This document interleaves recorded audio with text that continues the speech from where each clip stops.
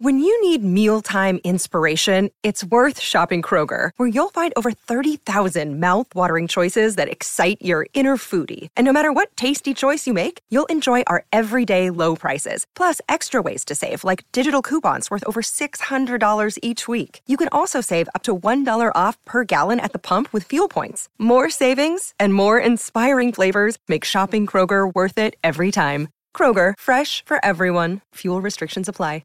A shout out to Stamps.com for supporting this episode and being an awesome company. Anything you can do at the post office, you can now do right from your desk with Stamps.com. For a no-risk trial plus a $110 bonus offer, head over to Stamps.com, click on the microphone at the top of the page, and type in SMART. A podcast where we talk to smart people, but not necessarily done by smart people. That is an awesome question. This one goes down probably on one of my top 5. Hey, I like nutrition. I like to eat food. This is the coolest thing ever. We're going to do this forever. I wish I paid more attention in that class. You know, I'm going to be honest, I don't understand that. As a man, I don't get it. Welcome to smartpeoplepodcast.com. Welcome to Smart People Podcast, where we have conversations that satisfy your curious mind. I'm Chris Stemp. And I'm John Rojas. How you guys doing out there? I'm good, thanks. No, them. I'm talking sorry. Hope you guys are having a good day and ready to take on this week. Most of you listen early on in the week, so we're going to get you pumped. As you go to work, you want to think about how can you really make some change? How can you invoke your inner CEO? And today, we are talking with Adam Bryant. And Adam, really cool guy. He conducts interviews with CEOs for his corner office business, if you will. You know, it's called Corner Office. It appears in the New York Times and on NewYorkTimes.com. He compiles these interviews with some of the top CEOs in the world and really gives you some amazing insight on how they succeed, how these companies run. And when we mean success, it's not just make a lot of money. It's how do you take a culture and really grow it? What makes certain businesses unique, certain cultures unique? It was very insightful. And by the way, his book, which is pretty incredible, is called Quick and Nimble, Lessons from Leading CEOs on How to Create a Culture of Innovation. Adam has a pretty extensive background. He's had many roles at the New York Times, including business reporter, deputy business editor, deputy national editor, and senior editor for features. I mean, he's been all over the place, writing, editing, reporting. Pretty interesting path he's taken. So we're going to turn it over here to Adam in a little bit. I wanted to have one little plug. If you guys like this, head over to chrisstemp.com and sign up for the newsletter because I will be launching my newest podcast any day now. It's called Thrive, that John is helping me out with. It's very similar, but we're taking on topics that are a little more life development, career-oriented. So if you like that kind of stuff, head over. If not, you know where to find us at smartpeoplepodcast.com. I think you owe Smart People Podcast some advertising money now. We're going to turn it over to Adam, smartpeoplepodcast.com. Let us know what you think. We've gotten some awesome emails recently. We really appreciate you guys reaching out. People saying, hey, I can help with this. This is my expertise. And it's just been a lot of fun. Oh, yeah. Everybody that has emailed saying, hey, I want to write for free on your site or I want to help with UX and UI, you guys are awesome. Yeah, really appreciate Absolutely that. Awesome. Thank you so much. So here we go with Adam Bryant.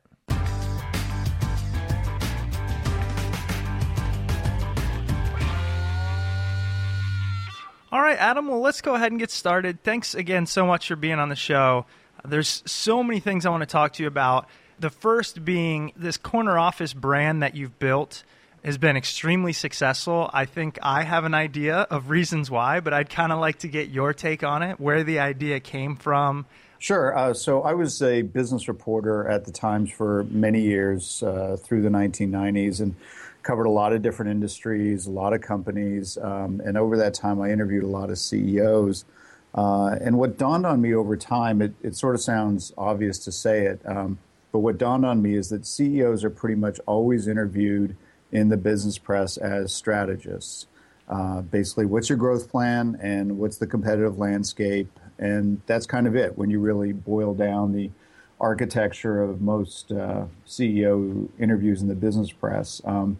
And, you know, there's a big audience for those articles. I enjoyed doing them. I learned a lot. But I just found personally, the more time I spent with CEOs, the more I found myself wanting to ask them really simple questions like, how do you do what you do? And then I became a manager myself about a dozen years ago and discovered firsthand the joys and challenges of managing people. And that made me want to ask these CEOs, how did you learn to do what you do? Because I think people have this notion of CEOs that they were born leaders. From the time they were in diapers, they knew exactly how to do it. And I thought, well, that can't be right. So I rolled all that up into a very simple what if, which is, what if I sat down with CEOs and literally never asked them a single question about their business? And instead, we talked about leadership lessons they've learned over the course of their lives, how they lead inside their company as opposed to how they lead in their industry, how they hire, what questions they ask, what advice they give to college graduates, kind of those simple open-ended questions. And that was basically the initial premise when I launched Corner Office in March 2009, and that was about 300 interviews ago and 2 books later, and I'm teaching a leadership course at Columbia now, and I hear from a lot of professors around the country in business schools who tell me that they're now using Corner Office almost as a case study method in leadership styles in their own leadership courses. So I think I'm a teacher trapped inside a journalist's body, so it's all very gratifying. Now, when you mention they're using Corner Office in their teachings, could you explain, especially for those that don't know, what you mean by, the Corner Office, like the approach, the writing, the term? What do you mean by that? Yeah, so it's essentially a Q&A format. I typically interview CEOs for about 90 minutes. I get the interviews transcribed. They're usually come back between 10 and 15,000 words, and I essentially boil it down to about 1,100 words. And I'm really looking for 3 or 4 takeaways, just great stories, insights, tips, the kind of thing that people can go back to work after reading the next day and say, I'm gonna do that. And so they're very quick reads, but if you like cooking metaphors, I sort of take the reduction sauce approach. I boil off all the water and make it a fast 1,100 word read. But and I just get tremendous feedback from readers. I've also come to appreciate over time just how personal leadership is, and I get reminded of that every week, because what I've come to understand is that the interviews that I do, they're essentially like Rorschach tests, classic inkblot tests, where everybody reads them very differently. I've come to appreciate that if I gave the same interview to 20 different people, you'd have a whole spectrum of reactions. 2 people would say, I would never want to work for that person. 2 people would say, I would work for that person tomorrow, and then you get a range in the middle. So again, as much as people love to put kind of theoretical and conceptual frameworks around leadership, and I understand why, at the end of the day, I think leadership is personal, and we kind of all have to make sense of it for ourselves based on our own personalities, the personalities of the people we're working with, the context. It's very different leadership style if you're working at a fast-growing startup or a legacy company that's declining and in desperate need of a turnaround. So those are some of the things that I've learned from doing this for about 4 years now. It's interesting. I actually would love to hear your take on the different types of leadership, or even how you define it, just because I know that I read an article the other day. It was saying how to get a job at Google, how to get hired at Google. And one of the pieces of advice from the guy who used to do hiring there, he said they look for leaders, but the way he described it was, you don't have to always be looking for people to follow you or to be the first one in line. It's just when or when you have a great idea, when you think there's a better way of working through something, you're willing to kind of say, hey, I'll take the reins on this. I'll listen to everybody else, but I think I can lead the charge. And then as it evolves, perhaps stepping back and letting other people utilize their strengths. I thought that was a really interesting take on leadership. Yeah, and that was Laszlo Bock at Google, who I've interviewed a couple of times myself. They have fascinating insights. And to me, one of the things that some of his ideas about what they're looking for in people they hire at Google, it points to the fact that a lot of leadership is about paradoxes and finding the balance point between, two contradictory or opposing forces. And a couple of points that Laszlo Bock called out, one was humility and the other one was ownership, and I think humility is a really important word, and it's kind of a close cousin to self-awareness. You have to be keenly aware of what you don't know, and that puts you much more in a learning mindset. But also you take ownership where you've got that confidence to say, I've got this, I'm going to run with it.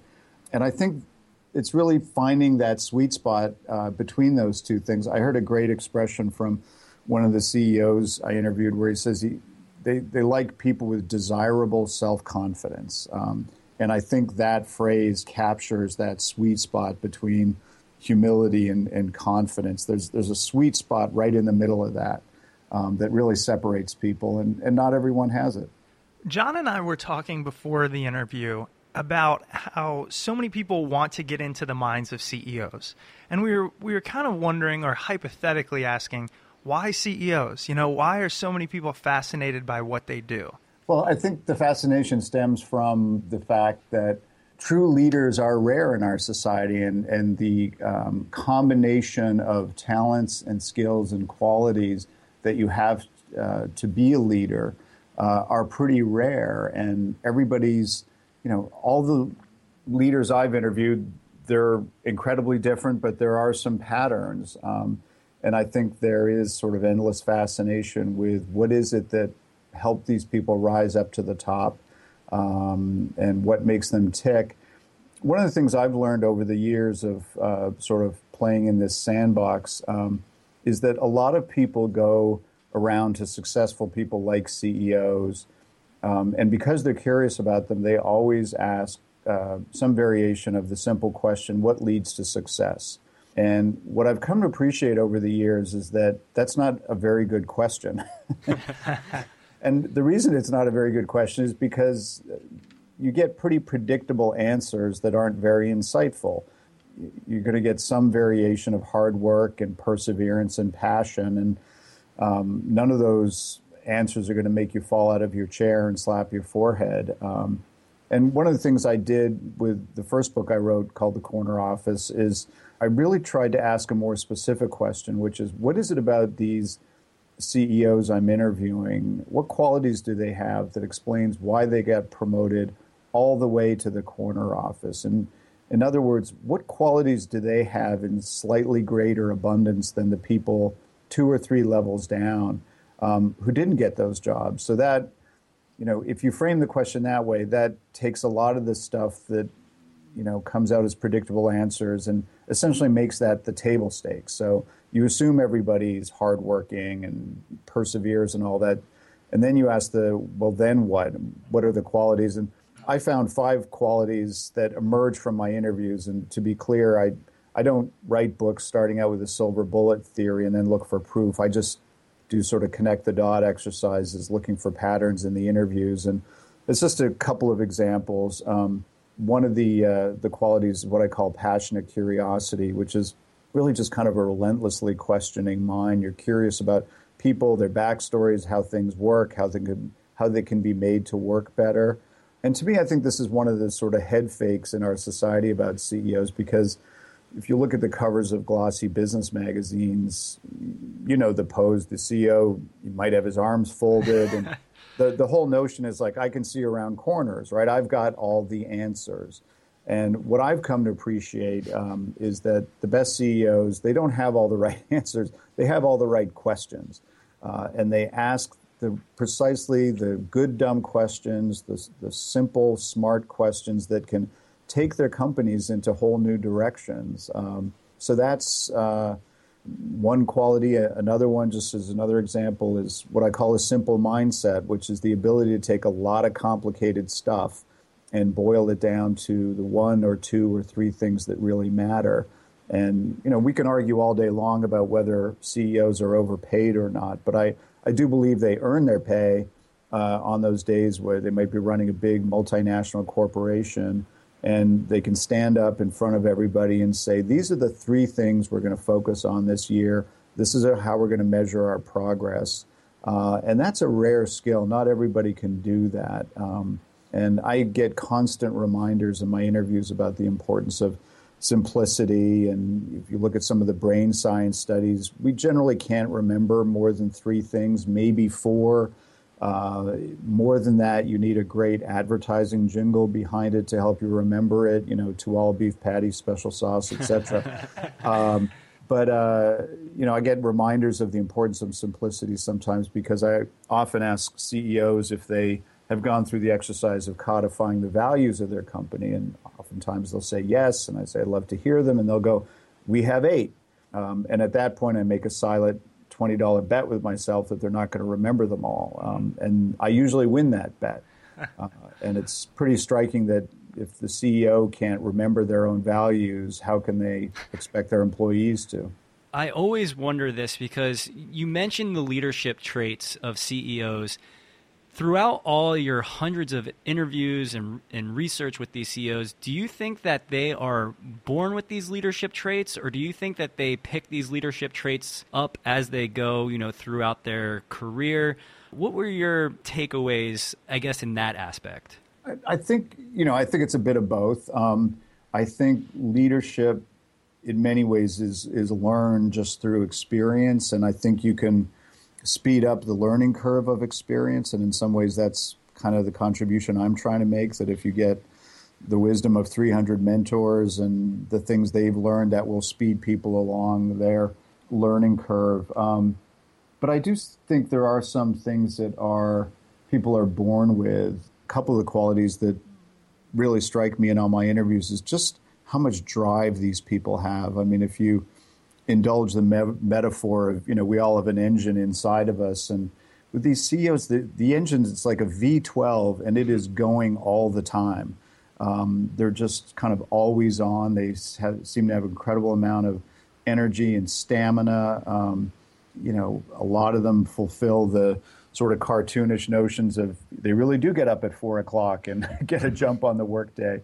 So that's one thing. Another thing is they really, if you'll indulge a different metaphors, they wring every experience they have, no matter what the experience is. They kind of wring it like a wet towel and just get every last drop of insight and lessons out of it. So, you might talk to one person, they say, well, when I was in high school, I just worked at McDonald's after school and not think anything of it. And then I'll interview one of these CEOs and they say, I worked at McDonald's after school during high school and I learned these 6 things doing it.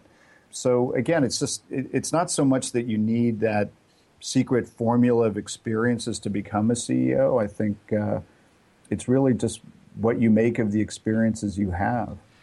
Now, after you've interviewed so many, I know, as you mentioned, they have different personalities. I'm not going to ask you to say names by any means, but there has to have been times when you've walked out of the interview or whatever it might be and go, I can't believe this guy runs a company or this woman runs a company. Has that happened? It's happened a couple of times, yeah. Yeah. But, I mean, I guess in those situations, do you assume that you might have missed something, or is it usually just, there's also other ways of getting to the top?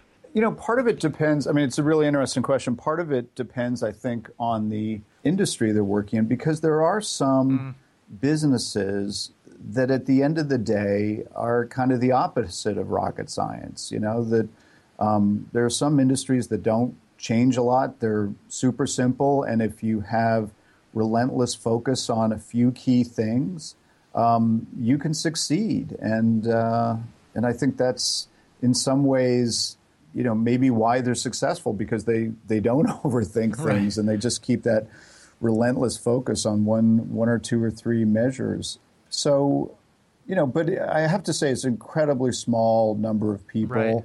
Right. And I work really hard to choose people to interview who I think are going to be interesting and thoughtful and have clever, not in the tricky sense, but, refreshingly new insights on leadership and management. And, so I look for the kind of people who, I got a pitch from one company about their chief operating officer who makes all new managers participate in hula hoop contests on a stage in front of the staff. And I thought, boy, I've never heard that before. And it's a really interesting idea because what she told me, she said it's a great screen because if everybody looks silly hula hooping, right? Sure. So if you can't laugh at yourself and do that kind of thing, you don't want to work at that company.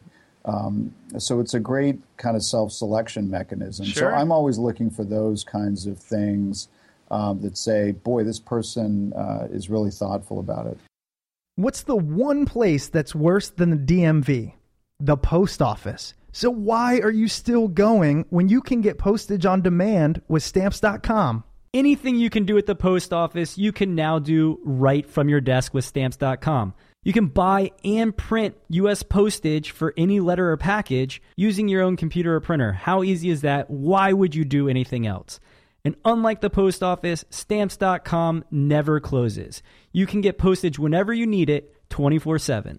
I know you guys have heard me talk about the small nonprofit that I work for. I am the VP of marketing, but I'm also the mailman. So I ship out about 4 to 6 packages every week. Once I found out about Stamps.com, it saved me at least an hour or 2 a week. All you have to do is plug the free scale they send you into your computer and select the mail class. Stamps.com will instantly calculate and print the correct postage. You slap it on the box and you put it on your front porch. The mailman does the rest of the work. Right now, use our promo code SMART for this special offer. 1, a no-risk trial. 2, a $110 bonus offer, which includes a digital scale and up to $55 in free postage. Don't wait. Go to Stamps.com before you do anything else and click on the microphone at the top of the homepage and type in SMART. That's Stamps.com. Enter SMART. Hey guys, Help Smart People podcast stay free to download by completing this short anonymous survey. It'll take no more than 5 minutes. Your answers will help match our show with advertisers that best fit the sensibilities of our podcast and its listeners like you. Listeners who complete the survey will be entered into an ongoing monthly raffle to win a $100 Amazon gift card.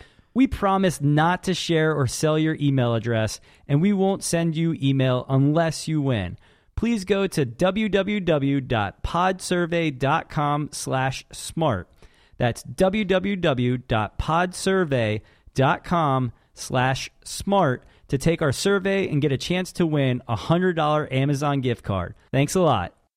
Well, and we have a copy of your newest book, and you list your interviews for this one. Going through, it is a who's who. I cannot imagine. John and I love interviewing people. That's why we do this show. We get our episodes transcribed. We try to pick out a lot of the things. I've learned so much. And then I look at the people you've talked to. I'm like, damn. I mean, these people. So anyways, it's really great to be able to talk to you about it. And again, this might be a tough question, but do any of these people jump out to you? I mean, I don't want you to have to play favorites, but maybe it was their story, the way they got things across to you, what they've overcome, that just sticks with you? I think the best way I can answer that is in terms of what have been the biggest surprises for me. And, you know, what has surprised me about the whole experience of doing 300 interviews that I didn't expect when I launched it. And I think the answer there comes from the things that I hear when I ask them the simple question, how do you hire? What questions do you ask? And what I've come to appreciate is that the CEOs in some ways have to be like master psychologists, because by the time somebody gets into their office for an interview, that person has been coached and scripted and trained, and they know all the right answers to all the questions. You know, my biggest weakness is I care too much and I work too hard. Nobody buys that anymore, right? No, but people still try it. Yeah. You'd be amazed. So they've heard all this stuff before, and one of them said it just starts sounding like music after a while. So what they have to do is come up with what I call bank shot questions, which is how do you ask something to get around the carefully crafted facade that people want to present. And I have to say, 300 interviews later, I'm still hearing things I've never heard before, and just really smart, insightful questions. And that's where have been some of the surprise. I mean, just a couple of examples. I interviewed Tony Hsieh, the head of Zappos, and he says he asks people on a scale of 1 to 10, how weird are you? And I think that's a great question because, it works on a few levels. One, it signals to the job candidate that, Zappos is a weird culture, and we want you to bring your weird in here, bring all of you. But how weird are you? And it's a great screen there. He asks another interesting question where he'll say, what is the biggest misperception that people have about you? So dramatic pause. And it turns out that's just the setup. So once you answer that, then he says, well, what's the difference between perception and misperception? Interesting. And again, works on a whole bunch of levels, right? It gets at how self-aware are you? It's also a good screen because if somebody says, a lot of people think I'm a total jerk, but I'm not, then what's the difference between perception and misperception? And you go, well, you just come off as a jerk, so. Yeah, exactly.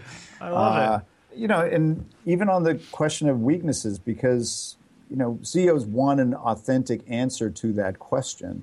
I've got a little bit of a beef with the, what are your weaknesses? Because the construct of the question is, it's as if you're supposed to say, well, I've got this bum leg, I've got this thing about me. There's literally nothing I can do about it. And I don't think that's the way a lot of people operate. So I really love this one CEO's approach to it, where he'll say to people, hey, do you think you're going to be different 5 years from now than you are today? And people say, of course I'm going to be different 5 years from now than today. And he say, well, how do you think you're going to be different? And it puts much more of a positive spin on it and essentially asking like, okay, where do you want to get better? And what do you see as the things you want to build on? Or, if you've got the equivalent of a weak arm, you want to strengthen it so that you're balanced. And to me, that's a much better question. That is. That's genius. I mean, I love those. In your last book, which was a bestseller, it's the one we've kind of talked a little bit more about here. It's definitely more geared towards leadership. And not that your newest book isn't, but I love the fact that you talk about innovation. So it's creating innovation, which again is leadership in some fashion. But I'm interested, especially because John and I talk to a lot of authors, innovation seems to be the new kind of thing that people are trying to figure out. What made you look at innovation specifically with your new book, Quick and Nimble? Sure. I guess a couple of points to start off with. One is I tend to see innovation not as sort of workflow or process or, take 5 people, stick them in a garage with 2 pizzas and do creative things. I believe that everybody in any company, in any organization, has to contribute to making the entire company innovative because that's the new normal we're in, right? The pace of change is so fast. And everybody has to be looking at their own jobs and their colleagues and the broader company's work and saying, how can we make this more efficient, better, come up with great ideas? So that's one of the places that I start from, that you've got to get the culture right. And culture is really just about the relationships that everybody has with each other at a company or nonprofit or whatever. So that's point one. The book really, if I sort of go back upstream to where it started, it was with something that one of the CEOs I interviewed said. He said, we want to be the largest small company in our space. And it really gave me pause, and I thought a lot about that. And of course, he means largest in terms of revenues and profits and smallest in terms of holding on to that startup feel.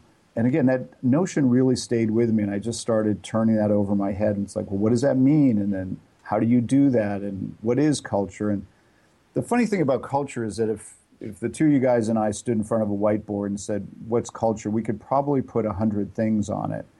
And every one of them would be true at some level, right? Because culture is one of those really amorphous things. So just like with my first book, I'm a big believer in the art of asking the good, dumb question, or, asking the right question. So I tweaked the question a little more and framed it this way, which is, what are the biggest drivers of culture? The things that, if done well, have an outsized positive impact, and if done badly or not at all, have an outsized negative impact? And so that was my sort of opening question. And then I just sifted through more than 200 interviews looking for insights that helped me answer that question.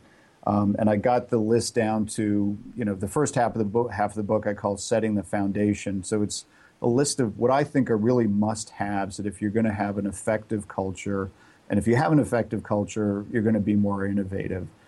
So that was kind of the backstory of the book. As I mentioned earlier, John and I do something similar with our transcripts. We're in the process of kind of going through a similar process, and this might be a selfish question to ask, but do you recommend that idea of kind of start off with a question and then dig through on how to find the answers? I think it's a bit of a balance. I mean, the way it's worked for me is that with the first book, I did close to 100 interviews, and then I started hearing these echoes and themes and patterns, and that led to some kind of half-baked questions and half-baked notions. And then, so to me, it's about hitting that balance where you don't want to start off with like a theory. I think that business is like, an ocean with a dolphin, and then you just look for, any proof out in the world that proves your theory of oceans and dolphins, because, there's a lot of books out there, and I like that. I don't think they add a ton of value. Sure. But you can't, so I prefer to let the theories emerge from the raw material, but at least in my experience, there's that, you start hearing patterns, you start hearing themes, and then you find yourself in the interviews probing on those notions a little bit more.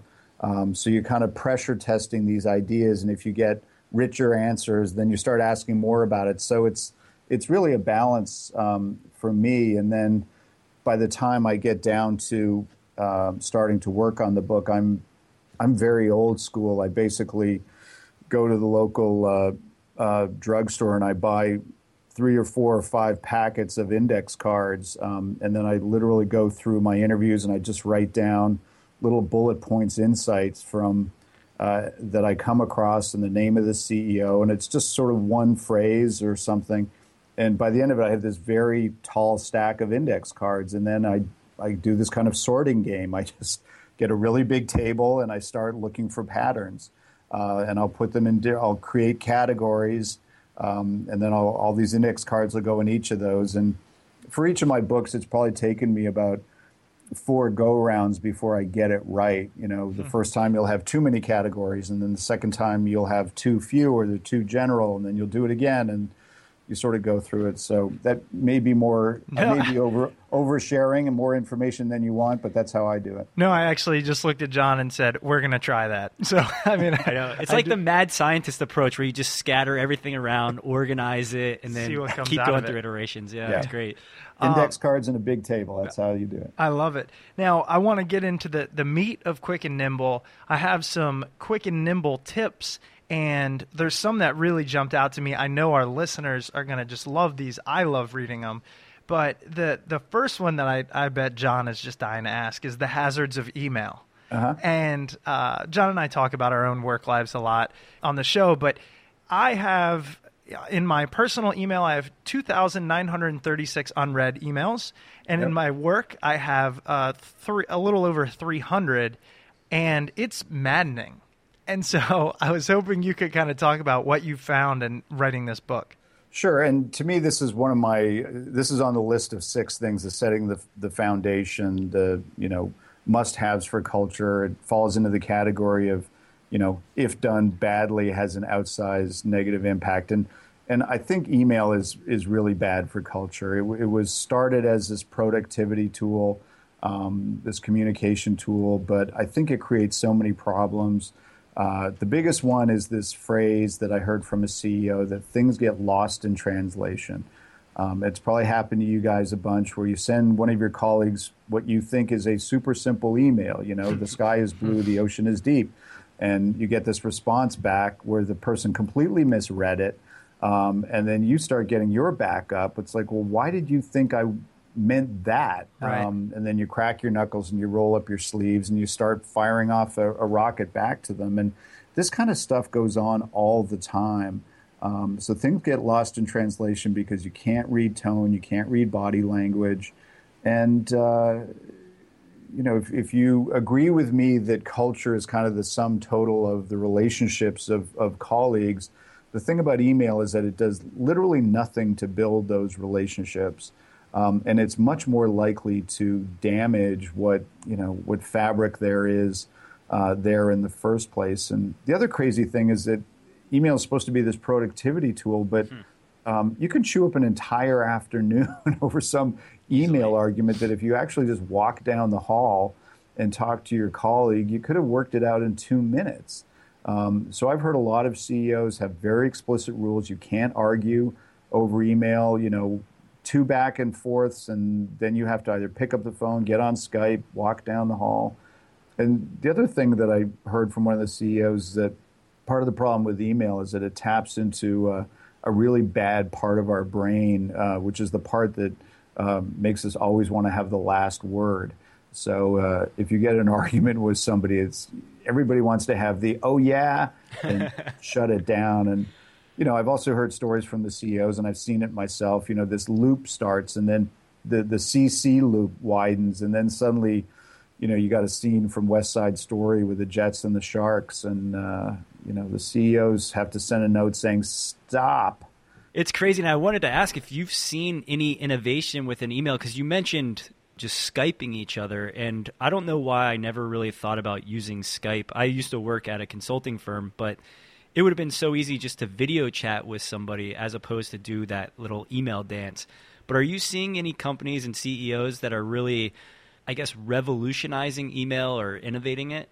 It's more just trying to enforce a culture of don't use it much. Gotcha. It's really kind of, and they find that they really have to be vigilant because people forget the rule and they have to remind them. It's like, stop doing this. It's one simple thought experiment. Can you imagine a world where instead of the phone being invented when it was and email being invented when it was, if you actually reverse them? So back in whatever year it was when the phone was invented, what if that was when email was invented? And then much more recently, somebody invents something called the phone. Can you imagine how we would have reacted? It's like, wow, this thing is so much better. You can hear tone. It's so much better for communicating. People would think it'd be revolutionary. So in some ways, we've gone backwards in terms of using tools to communicate. I just got goosebumps. Well, That's yeah, the coolest thing I've ever. Everybody now with their smartphone, they love text messaging, and it's the same thing where now we're sending 160 or 140 characters, however many texting is now, where it used to be, oh, wow, I could call somebody that's across the country, and now it's, I just want you to hear this. Here's a text. Here you go. Yep, and it gets to the point where when you call somebody, it's like there's a little bit of surprise in their voice. Yeah. Didn't know you were going to answer. One of the other quick and nimble tips that I wanted to bring up was the adult conversations and talking about, the best managers don't let problems fester. They sit down and have conversations, not worrying about giving or getting feedback because it'll turn into a battle. Can you talk about the adult conversations part of the book?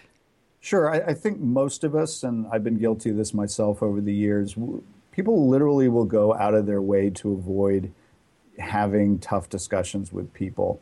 And I understand why. I mean, they're stressful, and it's amazing how the powers of rationalization kick in to avoid these things, right? I mean, somebody does something and you say to yourself, that was probably just a one-off. Maybe they're having a bad day. And then they do it a second time and you go, I've got 100 emails I got to get through. I'll talk to them at the end of the week, and suddenly it's Saturday. And then you say, well, maybe I'll bring it up in the performance review 9 months from now. And then you do that, and their head explodes because, that's not fair to them. And maybe you completely misread the context of why they did something. And, these conversations are stressful. It's a bit, to me, like stepping into a knife fight in a phone booth, right? You don't know how people are going to react. But what I've heard from so many companies, it's such a common theme that they really try to create this culture of give people feedback, give it in the moment, take the pressure off it. I mean, one of the CEOs says he'll tell new employees, it's my job to give you feedback. If you do something well, I'm going to tell you. If there's something you do, you could do it better. I'm going to tell you then. And his point is to desensitize it. So it's not like, oh my gosh, my boss just called me into his or her office and closed the door, and now we're going to have a feedback session. And at that point, your brain lights up like your life was in danger, and you're probably not going to hear anything they say to begin with. And the other thing, too, is that there's an art to giving people feedback to avoid that problem of their head exploding and getting their back up. I heard this great expression about how you don't go over the net. And obviously the metaphor is from tennis or volleyball, but you stay on your side of the net when you're talking about something. You never make statements that suggest you know why the person is doing something. You just talk about your reaction to it. So you don't say, for example, I've noticed you show up 20 minutes late every day and it seems like you don't care. Because then the person's going to say, what do you mean I don't care? How dare you? But if you say, I notice you show up 20 minutes late every day, it makes me feel like you don't care, then the person can't argue with that. And you don't get the sort of people putting their dukes up ready for a fight. And it's a subtle distinction, but ever since I've heard that, I've done it myself with colleagues. It's actually a great trick in, all our personal lives with friends and family. I've been married 27 years. It's a great it's a great tool for a happy marriage too. So the thing about the book and the sort of playbook for culture, a lot of the things that I talk about play out at a very human level. It's about how people interact with each other and how to get people. There's this great expression I've heard from a few CEOs where they feel like it's their job to have everybody bring their best self to work every day. And I love that expression because I think every one of us, whenever we go to work, we do this little thing when we walk in the front door of the company.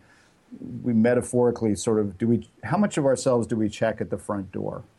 Your passions, your interests, your sense of humor, all that other stuff. How much do you park at the front door as you're going into work? And a lot of CEOs say it's their job to make sure you don't park anything, that you bring it all into work, your sense of humor, your crazy ideas, your hobbies on the side, whatever sort of weird expertise that you might have. And I think that's a pretty good goal for leaders of any organization.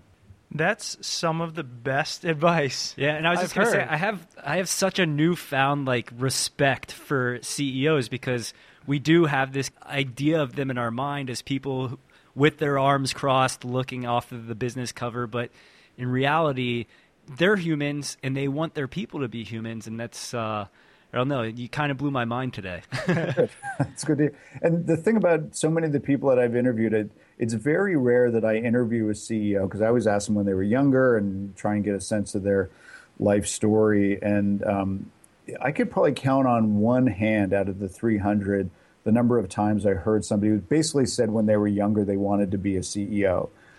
Most of them have had really circuitous career paths. CEOs of big businesses who started out in theater as elementary school teachers, movie sets, laboratory scientists, really interesting mix of backgrounds. I've interviewed a lot of, one kind of story that I love hearing from these CEOs is, I do hear a lot of when I was in fifth grade, I was organizing all my, the entire class to do X, and they were the class presidents and leaders of everything they got involved in. But I hear a lot from people who run really big, successful companies who say, yeah, I didn't do that much in high school. I was so student, just kind of hung around after school with my friends. What about college? Yeah, I basically almost failed out of college. I was like a C student, or it took me 6 years to get through college. I didn't know what I wanted to do.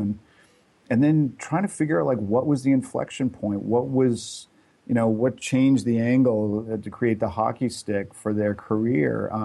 And those are fascinating stories for me too, because I think in our current day and age, a lot of parents want to kind of software code their kids, right? Like if you do the right inputs when you're raising them, you will create a person like X. And I think a lot of the stories that I hear are just kind of great reminders about how, the world doesn't work that way, and everybody's got their own interesting paths. I know that we're going over on time here, and this could be just a short answer from you, but one of the things we talk a lot about on our show is for people who are interested in, say, it is theater or art or writing or something like that, but they think, I can't be successful at that. I can't make a living. Having mentioned the fact that these CEOs do have this background oftentimes that differs, do you have advice? Have you written on that? Do you have any strong thoughts on what people should do if they are questioning their passions versus what's realistic? This could probably take us for another hour, but to me, the short version of the answer is that the most common advice you hear from people is, this notion of like follow your passion. And I actually think that's not very helpful advice, because if you know what your passion is, you don't need somebody to tell you to follow it. And most people, I was certainly like this, when I was 18 or 20, I had no idea what I wanted to do. And I think you discover your passions as you get involved and do different jobs. And I'm sure you guys have found this in your own lives. So, I think it's good you start with the theory, you think of something that makes your heart, skip a little faster. And so you try that. And it's interesting, too, because when I talk to startup CEOs, I've heard a lot of them say, when you get out of college, go work for a big company. And you don't expect to hear that from a startup CEO, but they say you learn a lot of lessons at a big company. You learn what it's like to have a boss, maybe how to be a boss, so that you know that when you go to a startup. And so every time I've heard somebody say some variation of follow your passion, I've heard another person say it's okay to play it safe. It's okay to be practical and pragmatic and do those things where you're just going to get some experience. And I guess finally, I've heard some CEOs, their life advice is it doesn't matter. It doesn't matter what you do when you get out of college. Go sell wholesale jewelry, go do anything. But if you're built a certain way, you're gonna learn something from that about yourself, and you're gonna pick up new skills, and you're gonna find your way in life. I love it. I really do. I think all of those will hit home for a lot of people. Adam, thanks so much for being on the show. I know we took up a little extra of your time. Your new book is incredible, and we only touched on a few of the tips, so people are just going to have to go check out Quick and Nimble to learn more about what you've uncovered over these interviews. I wanted to see if there's anywhere specifically that our listeners could go, whether it's someplace you write, and to basically keep up with what you're doing and learn more about it. Well, my personal website is adambryantbooks.com, all one word. And if you just Google Corner Office, you can find the archive at nytimes.com with all the 300 interviews. And again, most of them are about 1,100 words. And I've heard from a lot of readers over the years that they start reading them and they get addicted to them. So hopefully there's a few more addicts out there. I can imagine. I definitely can. All right. Well, thanks so much, and best of luck with this. I recommend this book to everyone. We got the advanced copy, and it's fantastic. So great job, and thanks again for being on the show. Thanks for having me. Great questions too, guys. Thanks. Absolutely. Thanks, Adam. Have a good one. Hope you guys enjoyed that interview with Adam Bryant. Whether you're on your walk, commuting from work, or driving your commercial truck or whatever vehicle it is. I like that. Yeah, we've gotten a lot of emails from guys that are commercial truck drivers saying, hey, I love listening to audiobooks and learning while I drive 8, 10, 12 hours a day. Keep these podcasts coming. They're fantastic. So well, if we can keep those guys awake at the wheel. Oh, perfect. Exactly. I feel like if they can learn while driving, doing their, oh man. But guys, please head over to smartpeoplepodcast.com. Use that Amazon banner anytime that you're shopping. And actually, I received an email asking how to rate our show. We always ask to rate on iTunes.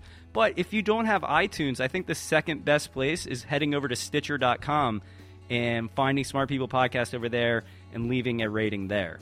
Don't forget, also, chrisstemp.com is a pretty cool place. Sign up for the newsletters. I've only sent out about 4 in the couple months, so I don't send out many. But the podcast will be launching soon, and you want to listen to that. It's going to be cool. So it's going to be almost as cool as Smart People.